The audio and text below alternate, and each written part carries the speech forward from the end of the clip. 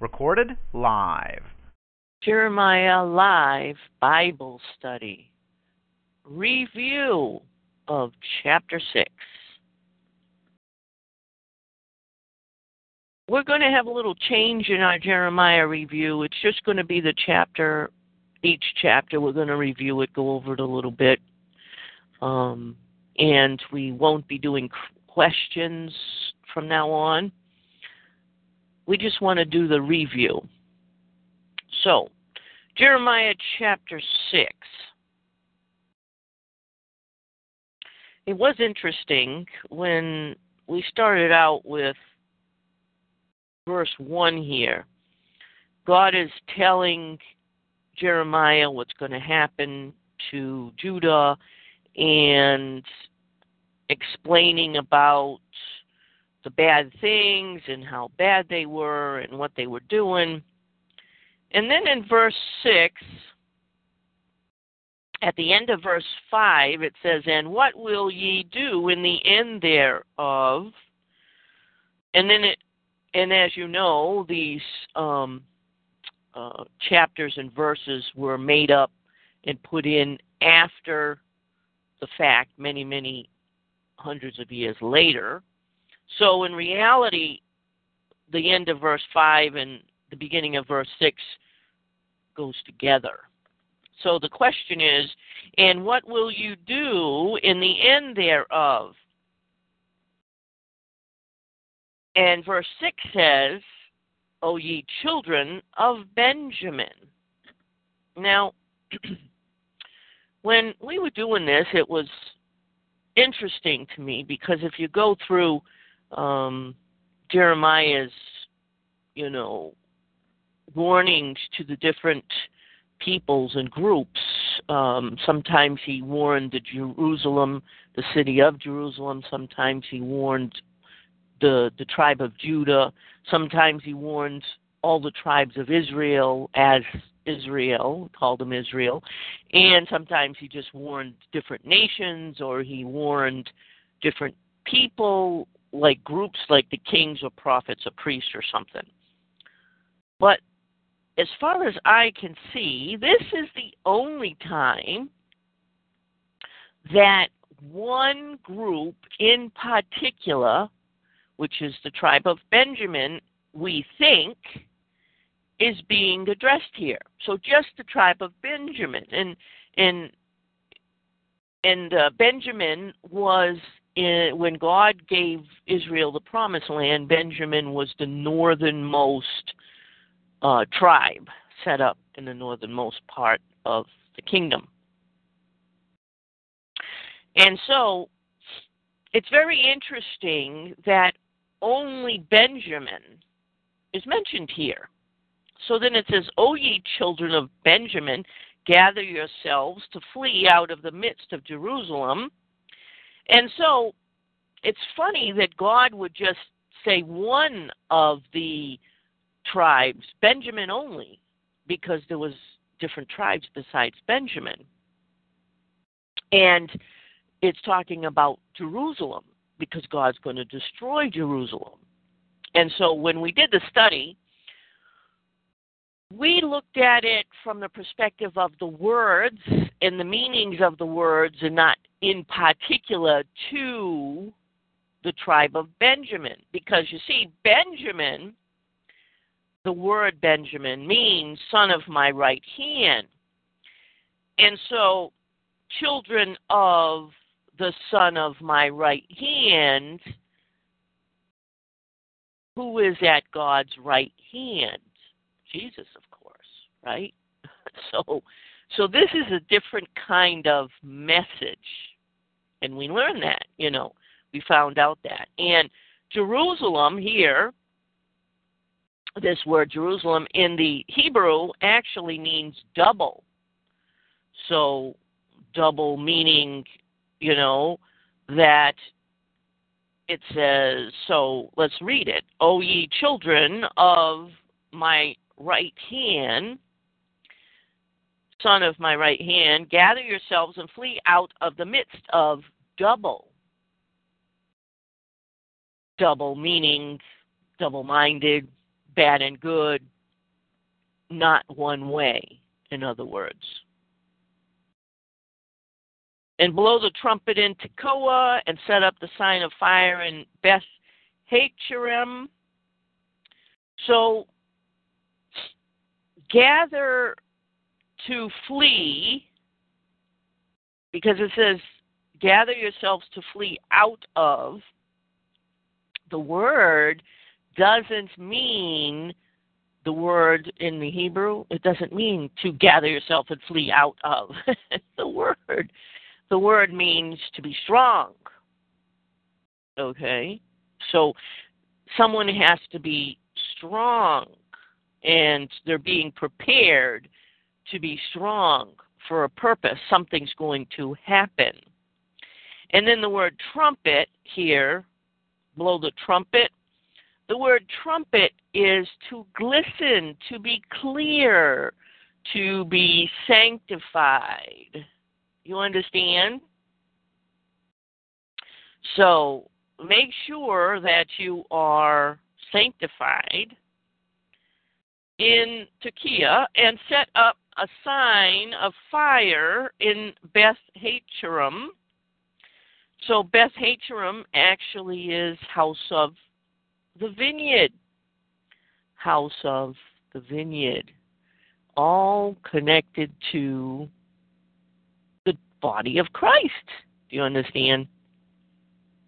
There's a time coming where believers better know where they stand with God. Why? For evil appeareth out of the north, and great destruction. So evil is pretty much evil. The word appeareth is a very interesting Hebrew word, and it means to peek or to lean out a window, like you're leaning out to see something, peeking out the window. So that's appeareth. So evil is peeking out. You'll be able to see evil. Understand? Appeareth out of the north. And of course, the word north means the hidden. Okay, so evil is peeking out from the hidden. And what is it going to bring? Destruction. This word destruction means fracture. To fracture. Yes, of course. So Satan's system's going to be brought to earth. And guess what? Trouble is going to happen. And you're going to have believers and non-believers. And you're going to have access. You're going to be able to see the supernatural. That's right. You're not going to completely, because it isn't until Jesus shows up that you're completely going to be able to see heaven and earth and God and all of that with eyes wide open, seeing everything. But you're going to see into the supernatural. You're going to be able to see the supernatural. You're going to be able to see a little bit as they're allowed to appear and show themselves on earth as the supernatural, which is what they're going to do. And that this evil from the hidden that's going to come, the supernatural that's going to come, is going to bring a fracture between groups, believers and non-believers, believers and believers. And so that's a very interesting thing from Jeremiah chapter 6, verse 1. So let's continue. God is showing us that we need to understand the message He has written in His Word if you have eyes to see. In the first verse, in the flesh, God is telling Israel where the enemy will come from and what tribe will be hit first. The message is twofold. God is saying that the people of Israel will not be able to do anything about the enemy that will be arriving. They will be putty in their hands. God says they will surround you. God says this city is wicked all the time. Talking about Jerusalem there. God says there is no one to listen to his warning. They don't care about what God says. Isn't that the church today? They don't care what God says. If God sends someone to tell them and warn them and explain to them what God is going to be doing, allowing Satan's system to be set up, they're going to be able to be deceived by Satan as a believer, absolutely. They don't want to hear that. God says everything he gave you will be taken away and given to someone else. It's pretty simple. When you became a part of the kingdom of heaven by receiving the gift of faith, that God gave you the gift of faith. And when God gave you the gift of faith, then you had access to receiving the gift of eternal life. But if you don't overcome, if you're not listening, if you're not doing what Jesus has showed us to do, when Jesus arrives, your name will be blotted out of the book of life. So all that you had will be taken away.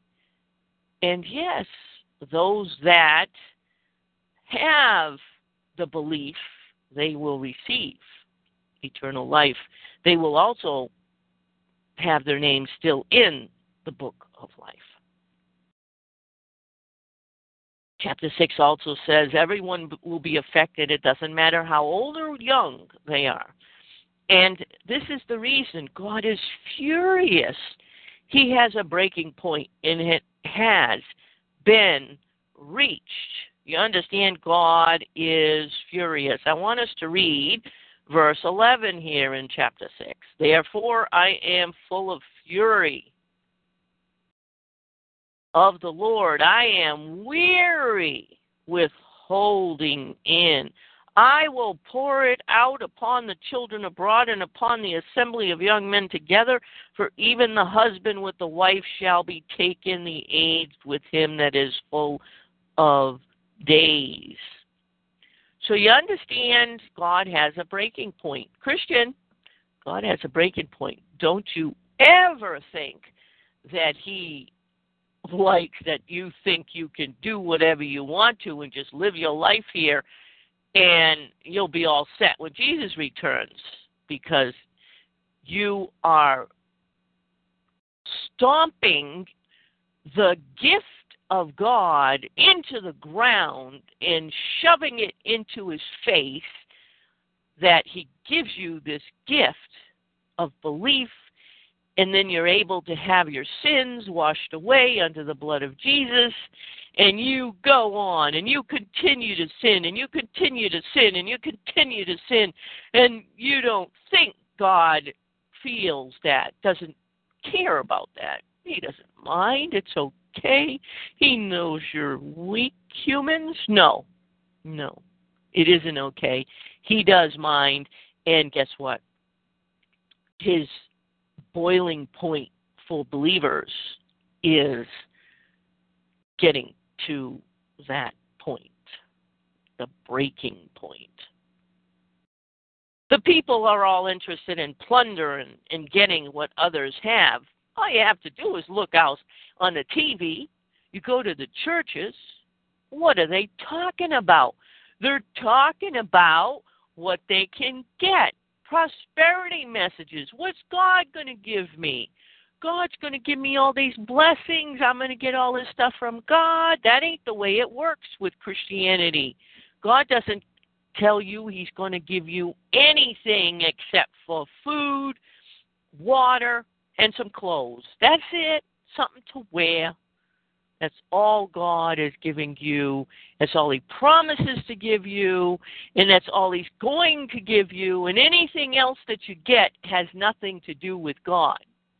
Understand, God doesn't bless us with material things in the body of Christ.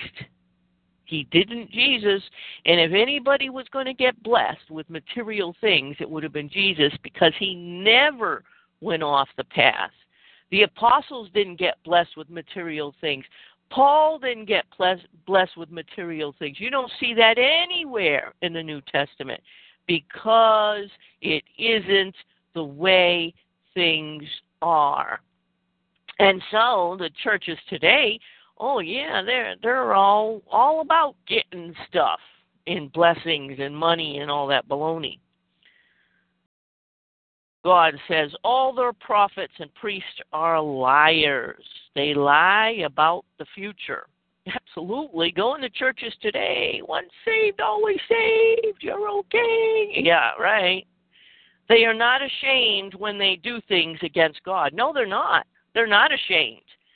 You see, they pray to Jesus when Jesus told us to pray to the Father. Yet they pray to Jesus, and they're not ashamed of breaking what Jesus said. Jesus told us how to pray, and he didn't tell us to pray to him. He didn't tell you to do that. He told you to pray to the Father like he prays to the Father. They are not the same person. But are they ashamed at the nonsense that they teach in their churches, at the stuff that they do in their churches?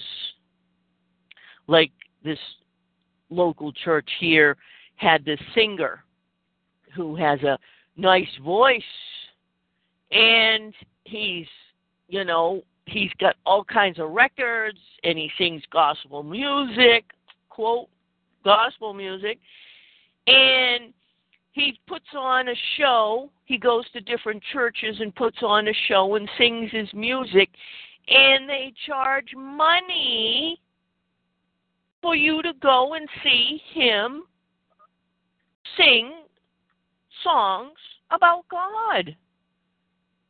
That. And they're not ashamed of that. Why would they be ashamed of it? Why? They're not ashamed of it. They think it's right. Then these other churches, they put on Bible studies. And number one, they're not studying the Bible. They're studying books that people have written. And then they have the audacity to ask for you to pay for the books that you're going to study in with them at their Bible study. And the cost of the books is not $5. The cost of the books is $20 to $30.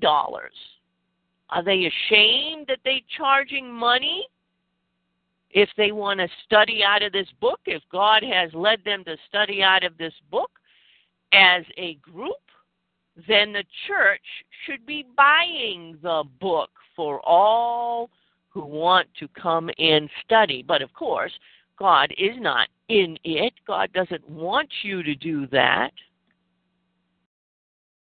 Are they ashamed? No. When you have a Bible study, there's only one book. It's called a Bible. Most people have one of those. God said he sent those to warn his people, but they wouldn't listen. Absolutely. So they will be punished. See, chapter 6 of Jeremiah tells you all of this.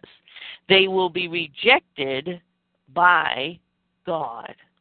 Yes, they will be rejected by God. Why? Because when Jesus arrives on earth, he will be blotting their name out of the book of life.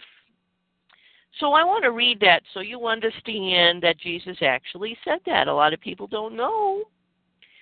Let's see. It says in Revelation, go to Revelation, chapter 3, verse 5. He that overcometh, you get it? So if you don't overcome, you have a problem.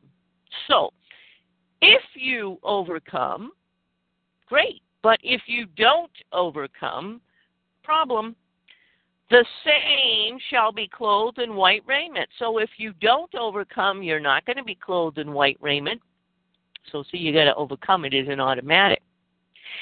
and I will not blot out his name out of the book of life. So if you don't overcome, guess what? He will blot your name out of the book of life when he arrives on earth. Oh, you didn't know that when Jesus arrives on earth, if you're not found in the presence of doing what he wants you to do, spotless, without blame, if you're not found that way, that he's going to blot your name out of the book of life? Just because your name's in the book of life doesn't mean that it's staying there. Faith without works is dead, being alone. Go to James. So now you know, and that Jesus himself said he's going to blot people's names out of the book of life. Absolutely. Don't think it's once saved, always saved. I want you to go to James chapter 2.